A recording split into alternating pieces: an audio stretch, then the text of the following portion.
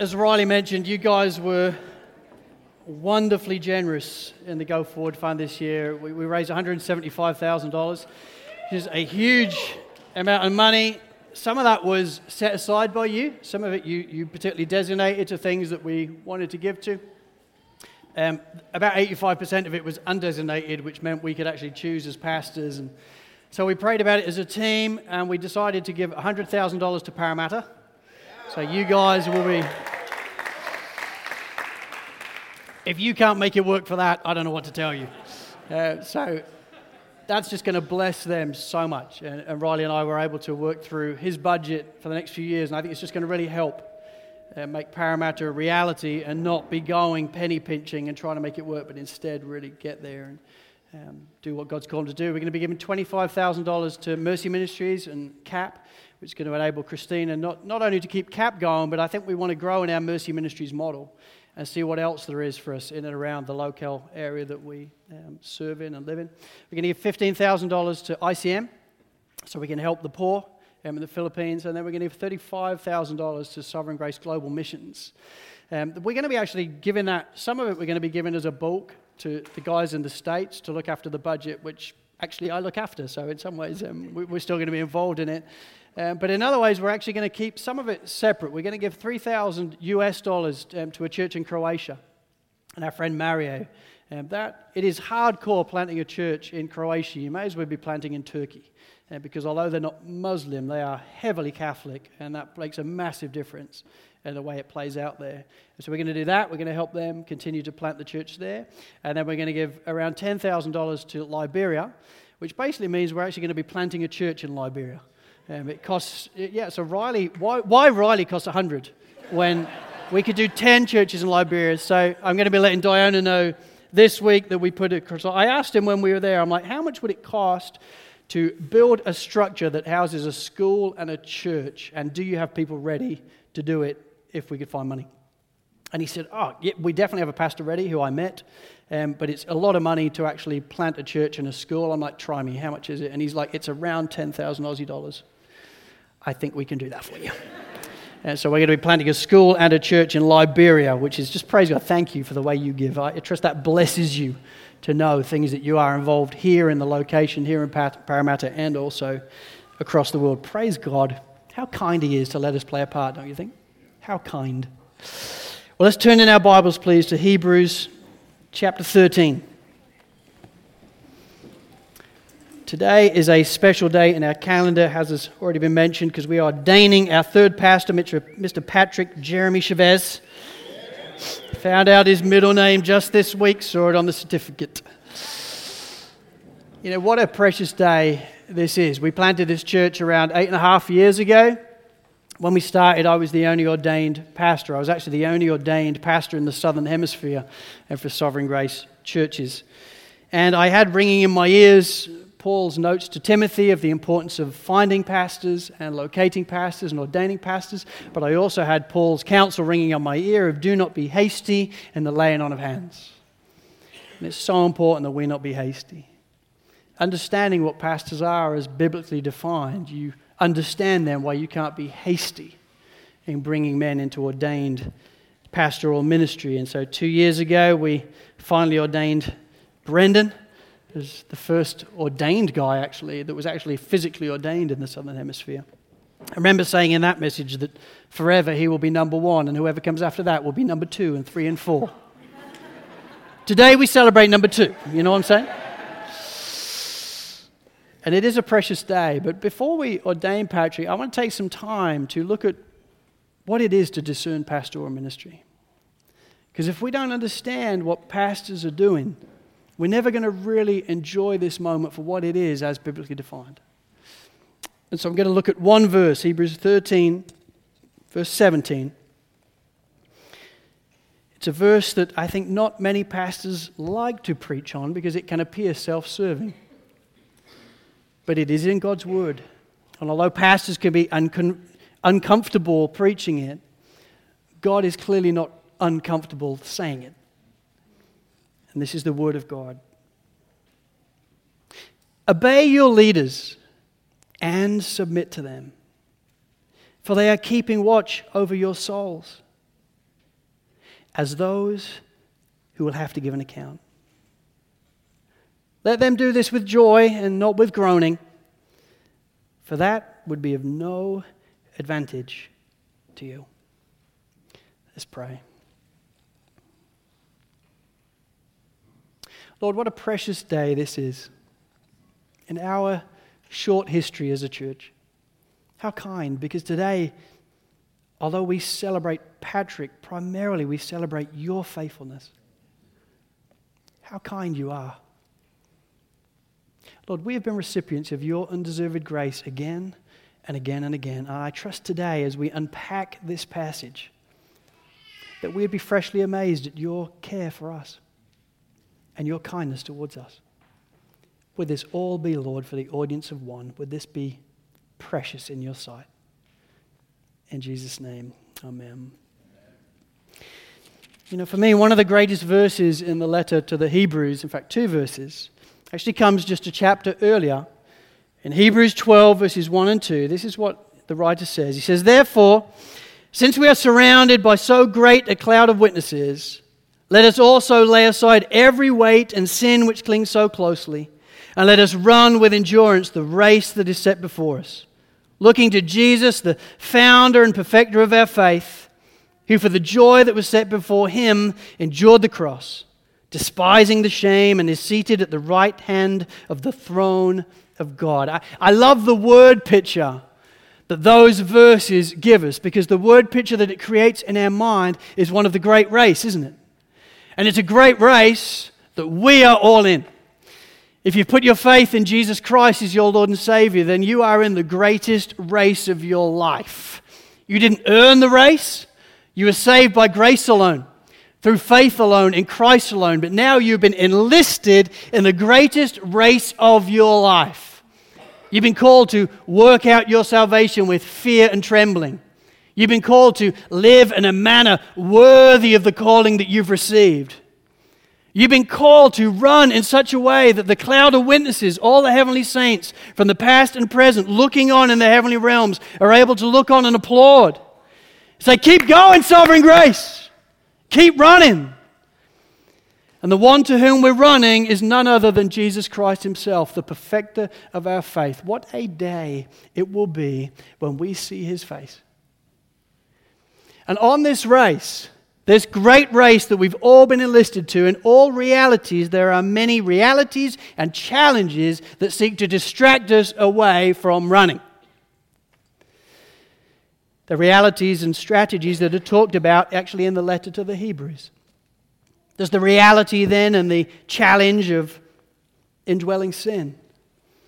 The reality that the old self is still there. It seeks to want to rob us and destroy us and pull us away from running hard in this race, as it seeks to distract us into other things instead. The evil one himself, Satan, he wants to scheme against us. He wants to do all he can to pull you off the race. He wants to do all you can to pull you away from what you're meant to be giving your life to. And then there's the world.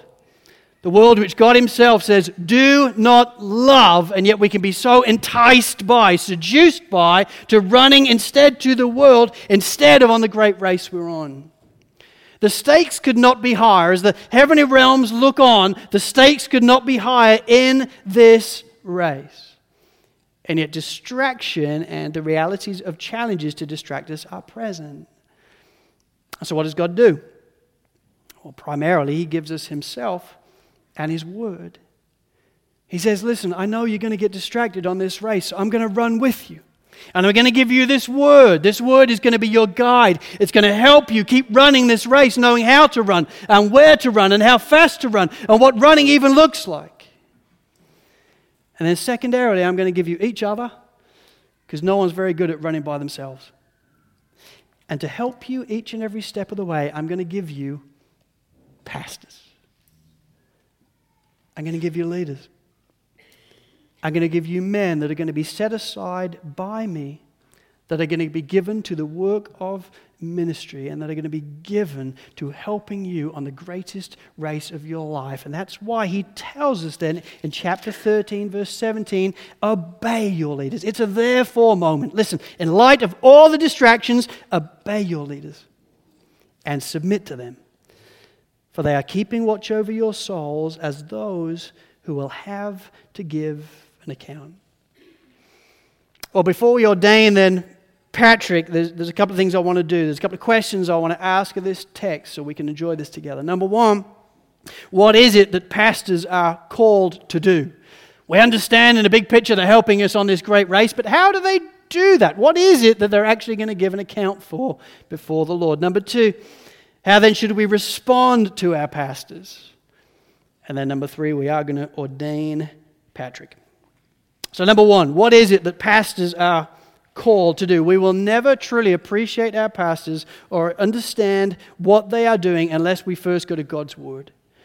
See, we're not meant to be going to an unbiblical model of business or the way schools are structured or whatever else when it comes to pastoral ministry. We're meant to be opening our Bibles and working out what does God say about what pastors are going to do, because they're not going to give an account for what we think they're going to do. We're going to give an account for what it actually says. Jeff Purswell, then the Dean of the Sovereign Grace Pastors College, he says it this way. He says, it is increasingly popular for pastoral ministry to be pragmatically defined or culturally conditioned, rather than scripturally determined. Yet when this occurs, the role of the pastor is distorted, the effectiveness of the pastor is diminished, and the health of the church is weakened. That's why we must pay attention to God's Word when it comes to understanding what is my pastor called to do towards me? What are our pastors called to do towards us? Well, they're called to 5 things. Number one, when it comes to understand what a pastor is called to do, number one, they are called to lead the church. According to Scripture, pastors are called by God and accountable to God to lead the flock of God that has been entrusted to them. And the Bible describes this in various ways. 1 Timothy 5 verse 17 says, let the elders who rule well be considered worthy of double honor, especially those who labor in preaching and teaching. 1 Timothy 3 verses 4 to 5, an elder must manage his own household well, with all dignity, keeping his children submissive. For if someone does not know how to manage his own household, how will he care for God's church? And then 1 Peter 5 verse 2, shepherd the flock of God that is among you, exercising oversight. You get the themes? Ruling, managing, exercising oversight. In Romans 12 verse 8, Paul says, let the one who lead with zeal. Pastors are men that are set aside by God to run in a plurality, and together in a plurality they are called to lead for the health of the church, for the glory of God, and as men who will give an account to God, they are called to lead. Now, folks, I thank God as I thought about this message this week. I thank God for the way you encourage and embrace leadership in this local church. You are profoundly counter-cultural. Australia does not embrace leadership. Australia, I mean, you are many things as Australians. My wife is Australian. I've been talking to her about it. She became Australian just this week. She understands in a new way. Australians do not naturally, as a overculture, embrace leadership. That's what the tall poppy syndrome is all about, right? You're growing too tall. Cut him down. Whoa, who do you think you are? Let's all be mates. That can be fun. Problematic for biblical leadership. But I thank God for the way you embrace and encourage leadership in this local church. You do a wonderful job of this. I think you are honoring the Lord. I think you are pleasing the Lord in the way you are living your lives. I see could you honor, encourage leadership. And for me, you make my job a pure joy as well. That's what it says in the second half of 17. She's just emotional. It's a sad day, or tears of joy. It says in that second part of the verse, let them do this with joy and not with groaning. That's the job of the church. Let them do this with joy. Well, how? By being willing to embrace their leadership. I want you to know, on behalf of myself and Brendan, you make our role a pure joy. Because you embrace and encourage leadership. And lead we must. Because one day, when you stand before the Lord and give an account for your life, you will then be done. but I will stand before the Lord for my life and then how I've pastored you. It's different. Thank you for embracing that. Thank you for encouraging leadership in this church, and lead we must. Number 2, pastors are called to nourish the church. John chapter 21, verse 17, Jesus calls Peter and he says to Peter, Peter, do you love me? And he keeps asking him over and over again. And Peter keeps saying, I do love you. And he says, so Peter, feed my sheep. He's the first ordained pastor that there ever was, in effect. God is going to build the church on Peter's shoulder. He is the first ordained minister. And what is his primary responsibility? To feed the sheep, to nourish the people of God, to open God's word and bring it to bear on their lives. And every pastor that follows thereafter is called to do exactly the same. 2 Timothy 3:16 and 17 says, all Scripture is God-breathed and is useful for teaching, for reproof, for correction, and for training in righteousness, that the man of God may be complete, equipped for every good work. Isn't that wonderful? If we give ourselves to this word, if we pay attention to this word, we will be equipped and complete for every good work. Why? Because it's God-breathed, it's useful, and His promise is if we give ourselves to it, then we'll be complete for every good work. That's cool. So no wonder then Paul says to Timothy, straight after saying that, 2 Timothy chapter 4, I charge you, Timothy, in the presence of God and of Christ Jesus, who is to judge the living and the dead, and by His appearing and His kingdom, preach the word. Be ready in season and out of season, reprove, rebuke, and exhort with complete patience and teaching. For the time is coming when people will not endure sound teaching, but having itching ears, they will accumulate for themselves teachers to suit their own passions, and will turn away from listening to the truth and wander off into myths. As for you, Timothy, always be sober-minded, endure suffering, do the work of an evangelist, and fulfill your ministry. Timothy, God's word is powerful.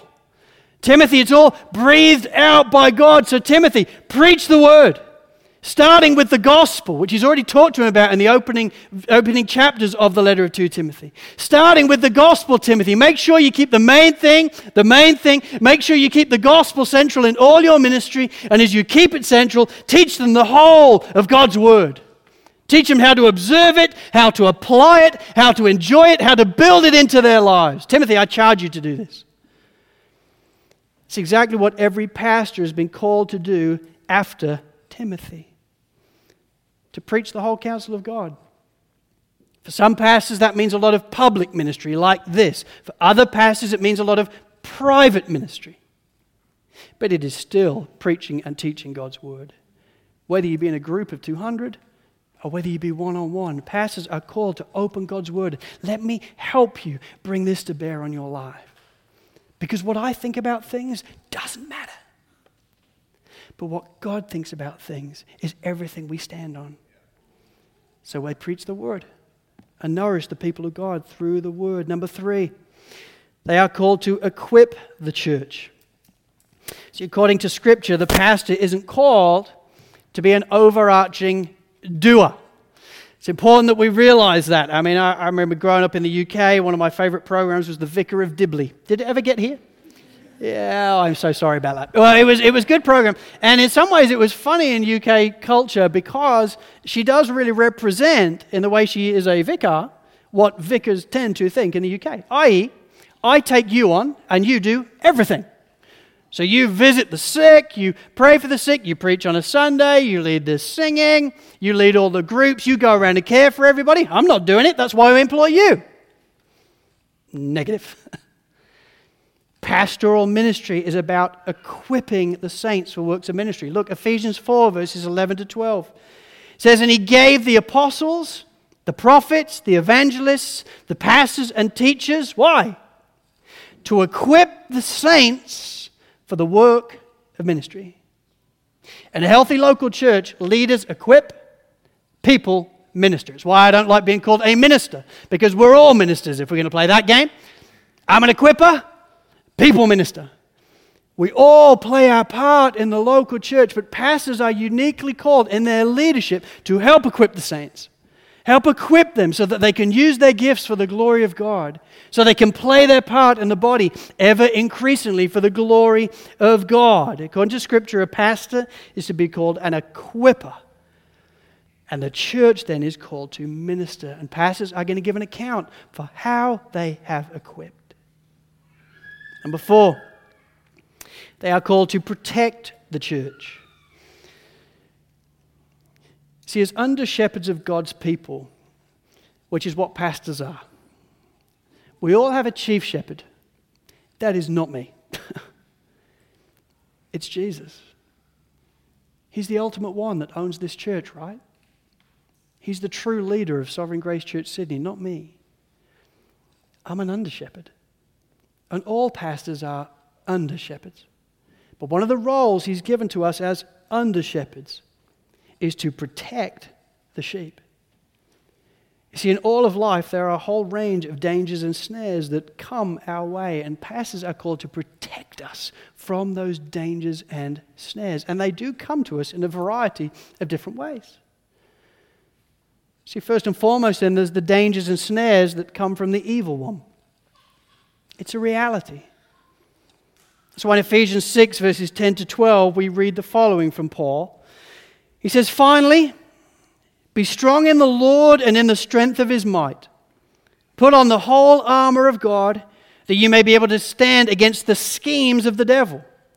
For we do not wrestle against flesh and blood, but against the rulers, against the authorities, against the cosmic powers over this present darkness, against the spiritual forces of evil in the heavenly places.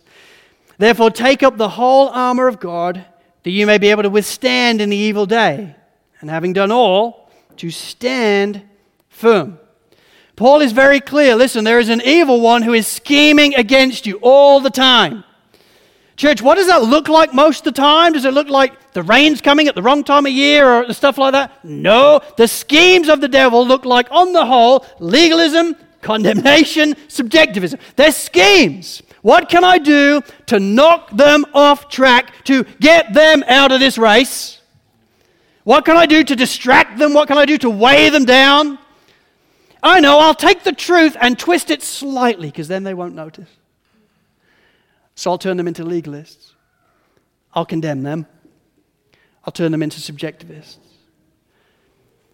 We have so many schemes that come our way, and so often we are just not perceptive to them.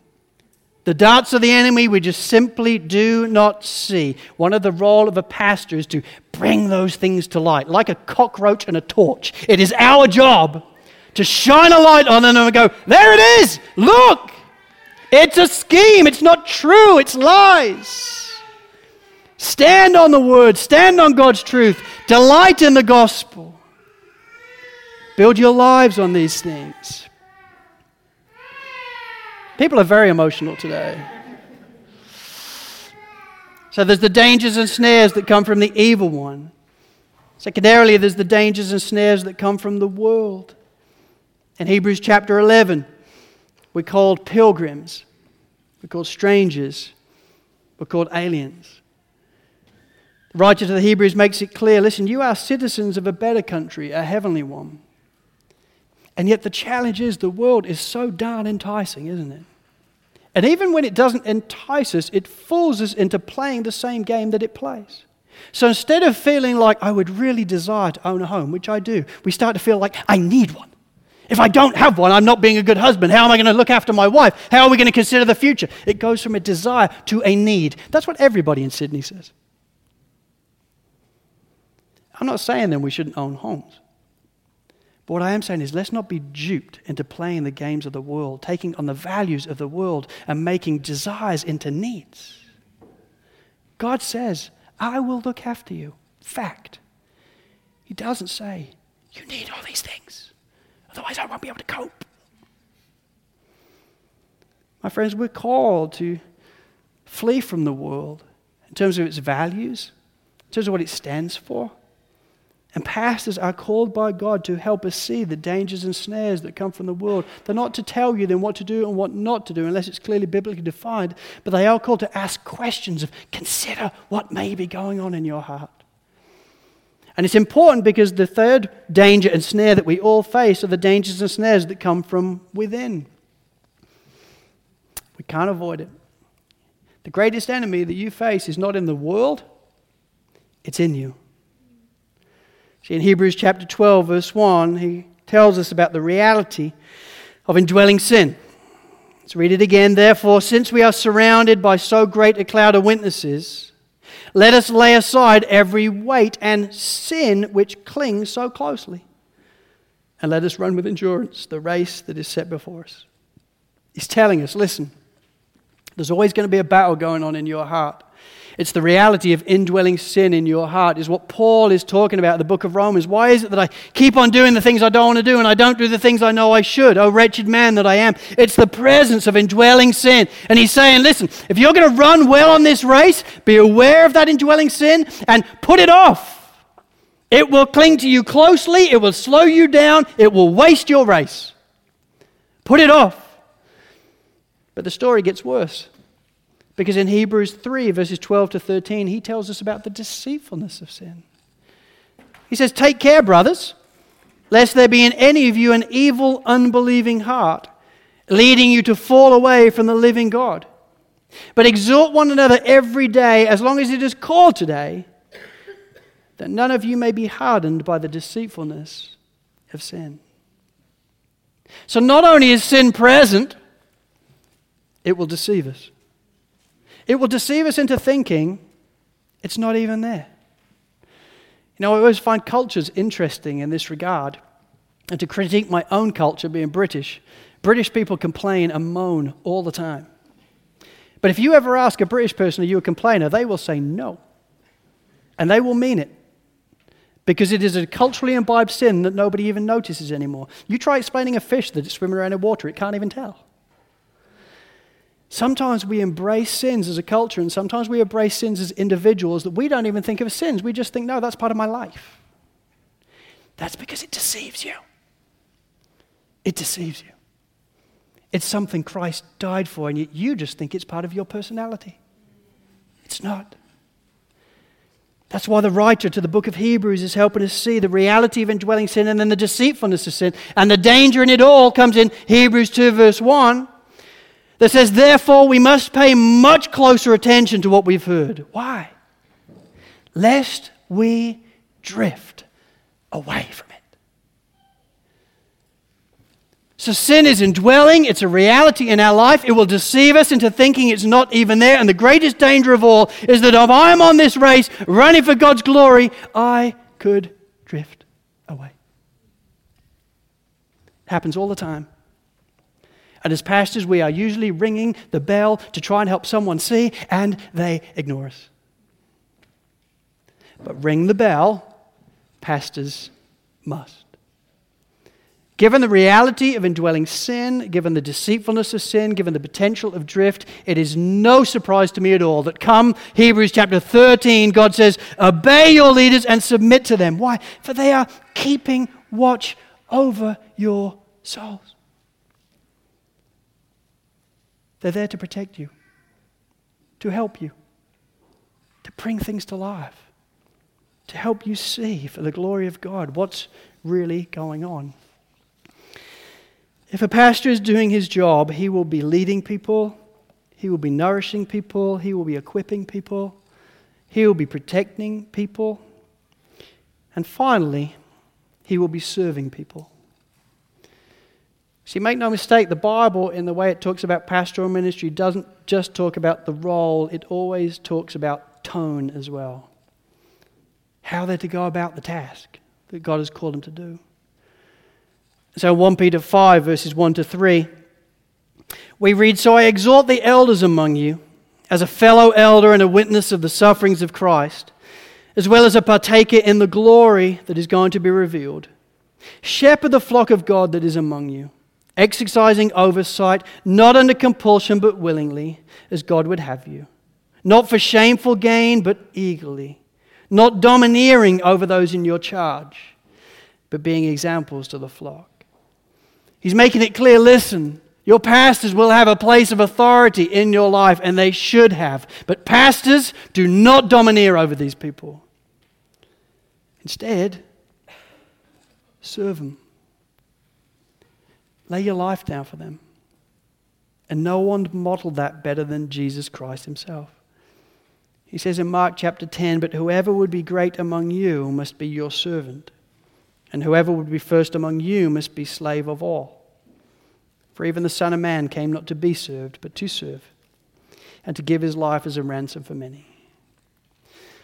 You know, that's why I believe when you look at the character qualifications for a pastor, in fact, if you just look at the qualifications for a pastor, there's about 17, 18 qualifications. One of them has to do with competency, namely they have to be able to teach.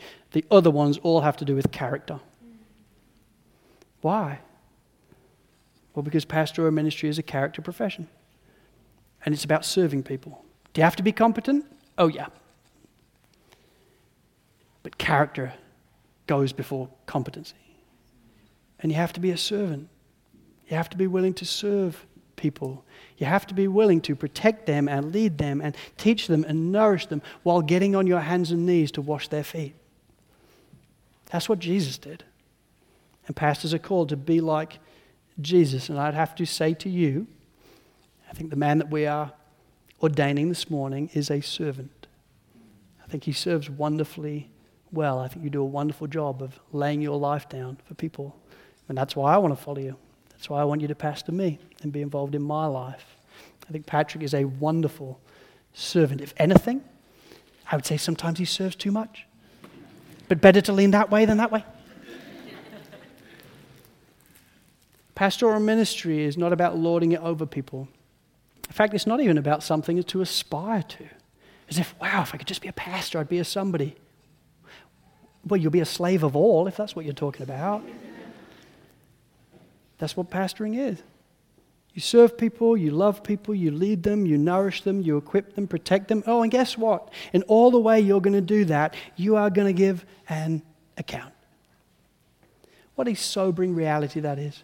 If you've ever been concerned about whether I can really follow a pastor, be aware of this. One day they will stand before God and give an account for their life. If they're the right people, they take that very seriously every day of their lives.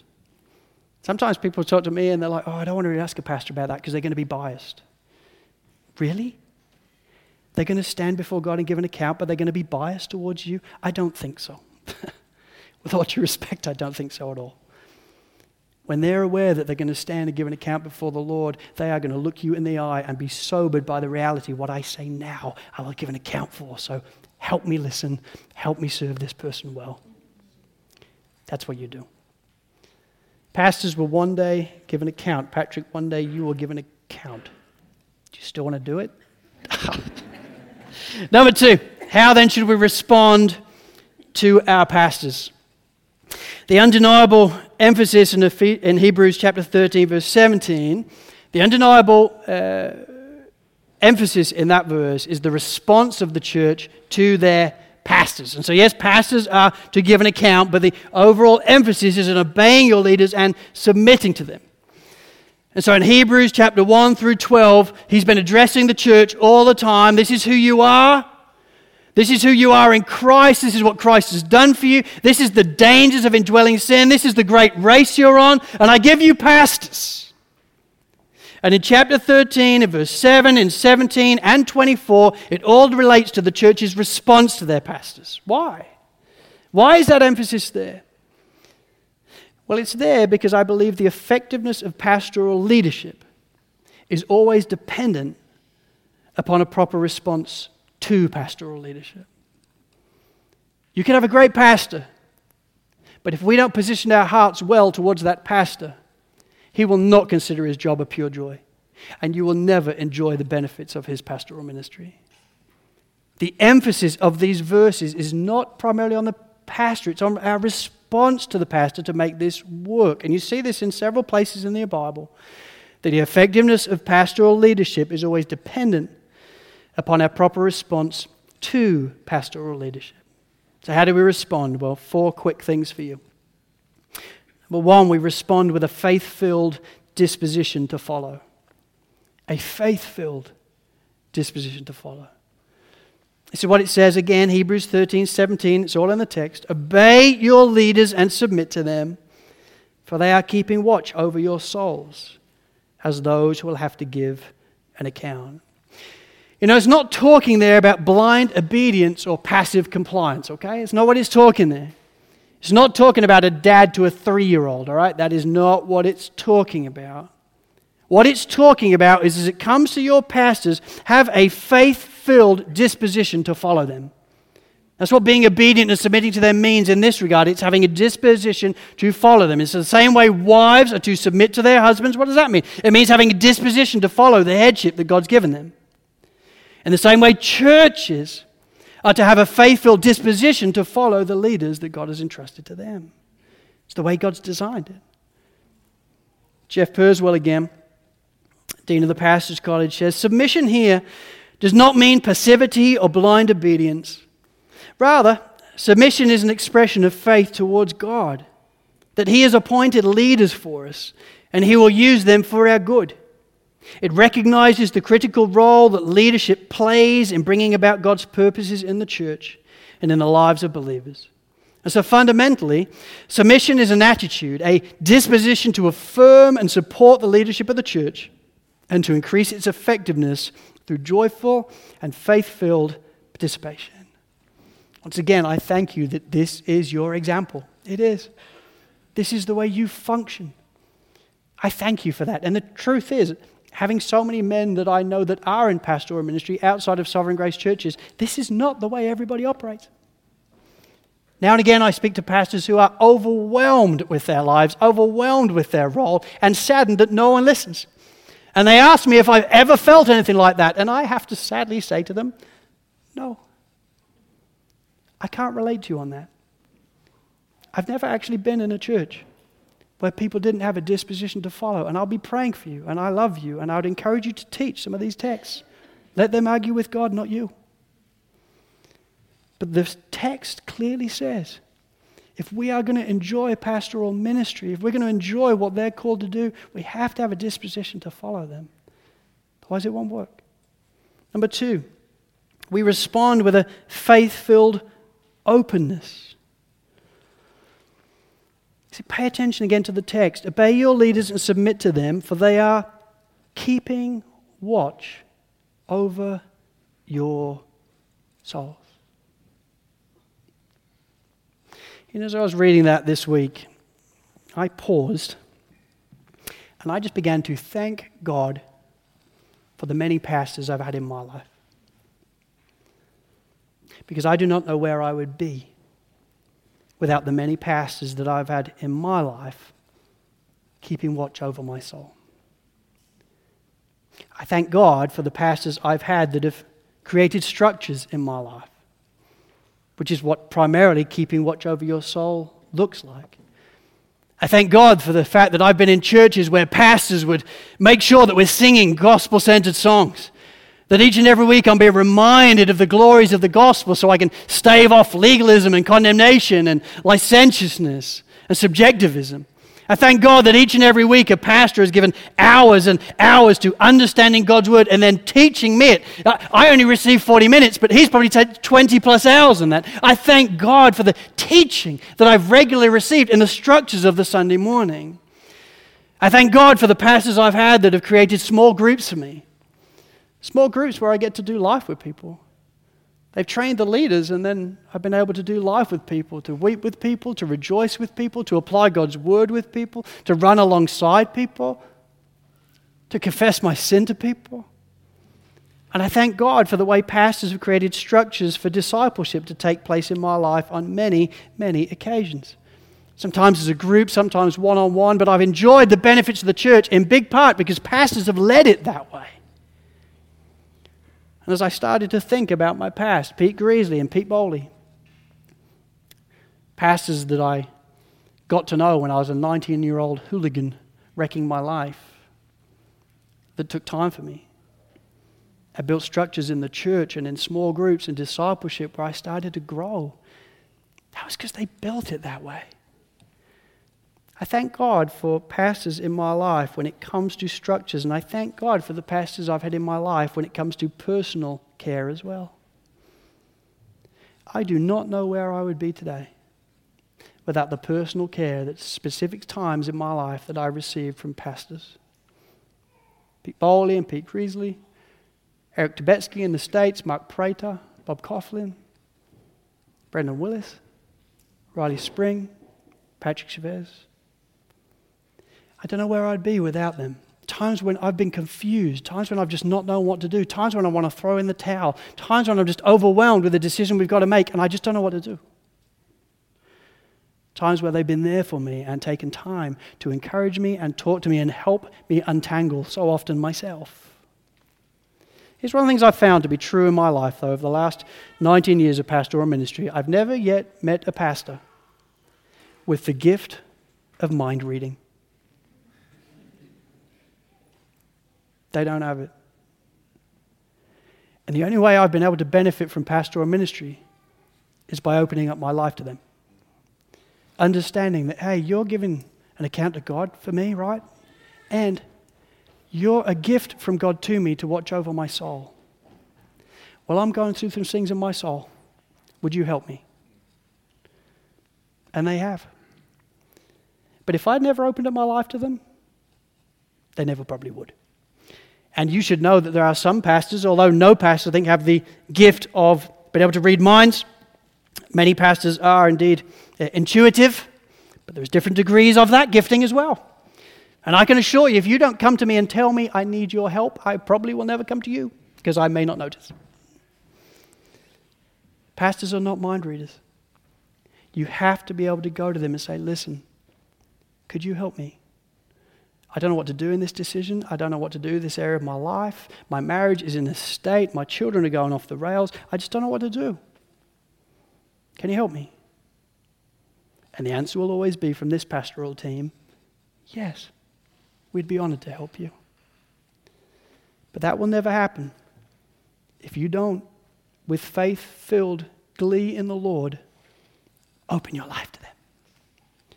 The way we respond to the Lord then is to respond to pastors with faith-filled disposition to follow. Number 2, we respond with a faith-filled openness. Number 3, we respond with a God-honoring appreciation. This is particularly difficult to preach, particularly when you are one, but it is true. And Paul does not seem to be uncomfortable writing it, so I don't want to be uncomfortable saying it, but here's what he says, 1 Timothy 5, verse 17. He says, "Let the elders who rule well be considered worthy of double honor, especially those who labor in preaching and teaching." And then he says, 1 Thessalonians 5, verse 12 and 13, "We ask you, brothers, to respect those who labor among you and are over you in the Lord and admonish you, and to esteem them very highly in love because of their work."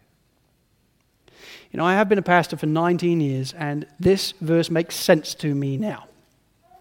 See, being a pastor is a wonderful joy. It is. It is outside of being a husband to Emma and a father to my 5 children. Being a pastor is a wonderful joy and privilege. But it is also hard. So when you're building a church, when it's a church that isn't just a service, that's just numbers, it's people that you give your heart to. People that you're really bothered about.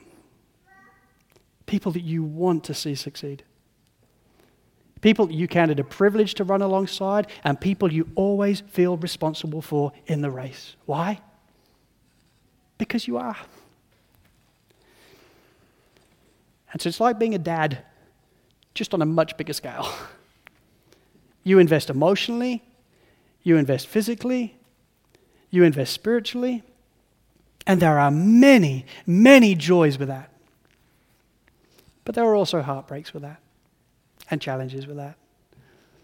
Are moments where you're just sad as you run with people. I can understand then why Paul tells us here, listen, respect those who oversee you. Esteem them very highly. You know, in Britain, one of the criticism, I think, of my culture is you would rarely encourage a pastor. Why? Because they might get proud.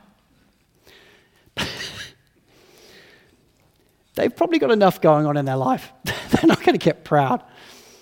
And secondarily, the Bible never says outdo one another with honoring, except for pastors in case they get proud.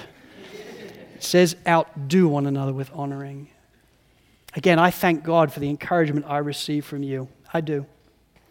But I'm eager to ensure that happens throughout the whole team. Never assume that your pastor is aware of the difference he's making in your life. He's probably not. Never assume when a pastor gets down from the pulpit that he's aware that was a great message. He's probably not. And on Monday, which is usually one of the saddest days of the week for a preacher, you're often thinking, I never want to preach again. So what does God do? He builds a church around pastors that can say, thank you. That's how it affected me. Thank you for your care for me. Thank you for making time for me. Thank you for thinking of me. Thank you for praying for me. I think that's what Paul's doing here. As pastors give their lives away for you, respond to them with appreciation. You do this. You do it wonderfully. Keep doing it. And long after I'm dead and gone, never, ever stop showing appreciation to your pastors. And I look forward, genuinely, if I live long enough, I look forward to retiring in this church and being the biggest fanboy for my pastors I can be. Because I know the difference it makes. And then number 4, we respond with faith-fueled prayer. C.H. Spurgeon, one of my spiritual heroes by a long way, he once said, no man can do me a truer kindness in this world than to pray for me. Understanding all that pastors are called to then in leading and nourishing and equipping and protecting as men who will give an account to the Lord, I can understand then why he says that no man can do me a truer kindness in this world than to pray for me. I want to encourage you, please pray for your pastors. C.H. Spurgeon had one of the most effective ministries the world has ever seen. And if you ever read his stories and biographies about him, it's amazing. Because one of the things he does when he shows people around his building is he takes them to obviously the sanctuary, the preaching place where they're preaching, and then he takes them underground where there was a different room that ran across the whole length of the building. And whenever he showed people around the building, they opened the door and he said, this is my favorite room in the building. And he would open the door and there would always be people in there. And it was the prayer room. He said, this is the secret to our ministry. This is the reason why we're here. This is the reason why God is blessing it. Because there were always people praying for their city, praying for their pastors, praying for their church, praying for the world. Look at what God did through the power of prayer. So number 4, we respond with faith-fueled prayer. Well, number 3, I think we should ordain Mr. Chavez, do we not? Yes. All right, let's welcome him as he comes up.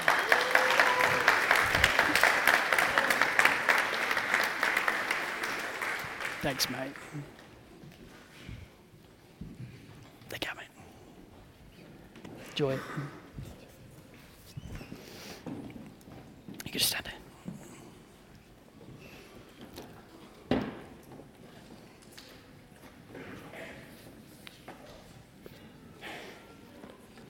It's great to have the kids in. Some of my favorite people in the church. It's good. All right, well, the way this works is it's the same for Sovereign Grace around the whole world. We have an ordination script, actually, that we run. And so what we do is I ask questions of Patrick. There's 10 questions that he's really affirming and promising towards you of how he's going to pastor you. Then I'm going to ask questions for us as a church. Then I'm going to invite our my fellow elder, Brendan, up, and we're going to lay hands on Patrick and pray for him. And then I'm going to ask the core team to pray for him as well. This is a precious time, isn't it? Understanding more clearly, I think, what pastoral ministry is. What I want you to understand is what is standing on the stage before us is a gift from God to us. Some gifts are things that people do. Other gifts, as biblically defined, are people. And you are a gift to us. All right. If you want to stand in the middle and face them. You're not making a promise to me. I'm nervous for you. All right.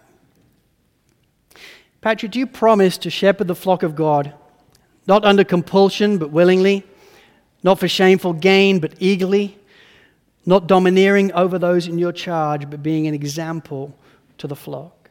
I do. Do you promise to faithfully guard the flock over which the Holy Spirit has made you an overseer? And do you promise to protect the flock from false teaching, division, and dissension? I do.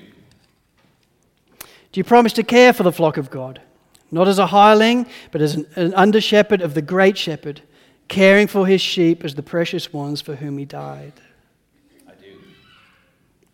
Do you, in the presence of God and of Christ Jesus and this congregation, promise to preach the word in season and out of season?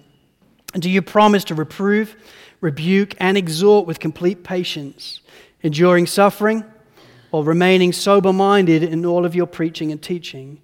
And will you do the work of an evangelist among those whom God has given you charge? With God's help, I do. Do you declare sincerely before God that you believe all the articles and points of doctrine contained in the sovereign grace statement of faith fully agree with the Scriptures? Do you own that statement as the statement and confession of your faith? And do you promise to teach and defend these doctrines in public and private? Joyfully, I do. Do you promise further that if in the future you come to have reservations about any of these doctrines, you will share these reservations with your eldership and the regional assembly of elders? I promise. Do you promise to keep a close watch on yourself and to walk humbly before others, to be self-suspicious of your own motives, to invite criticism from others, and to make yourself accountable to those whom God has put in your life? Absolutely, I promise.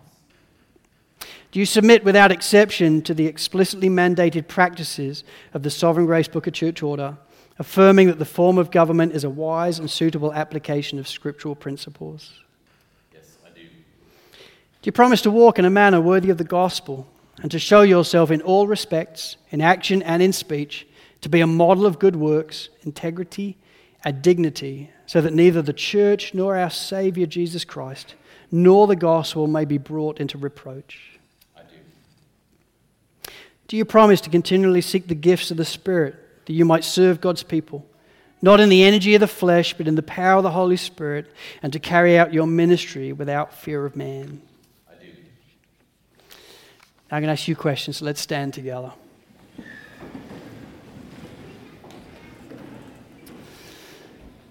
And we simply need to respond together, we do. Do you, the people of Sovereign Grace Church Sydney, receive Patrick Chavez as your pastor? Oh.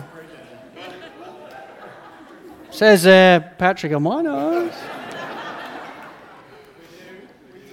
Okay, let's just check from past tense. Do you, the people of Sovereign Grace Church Sydney, still receive Brendan Willis as your pastor?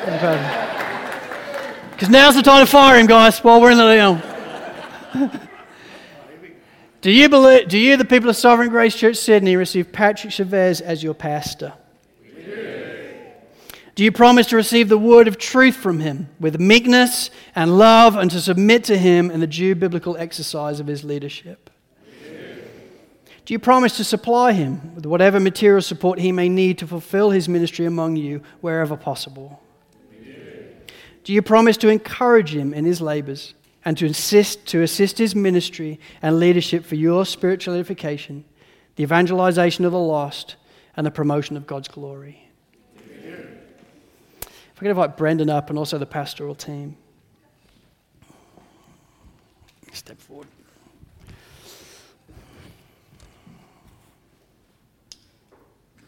Lord, what a precious moment this is today. Lord, I do thank you for your care for us as a local church.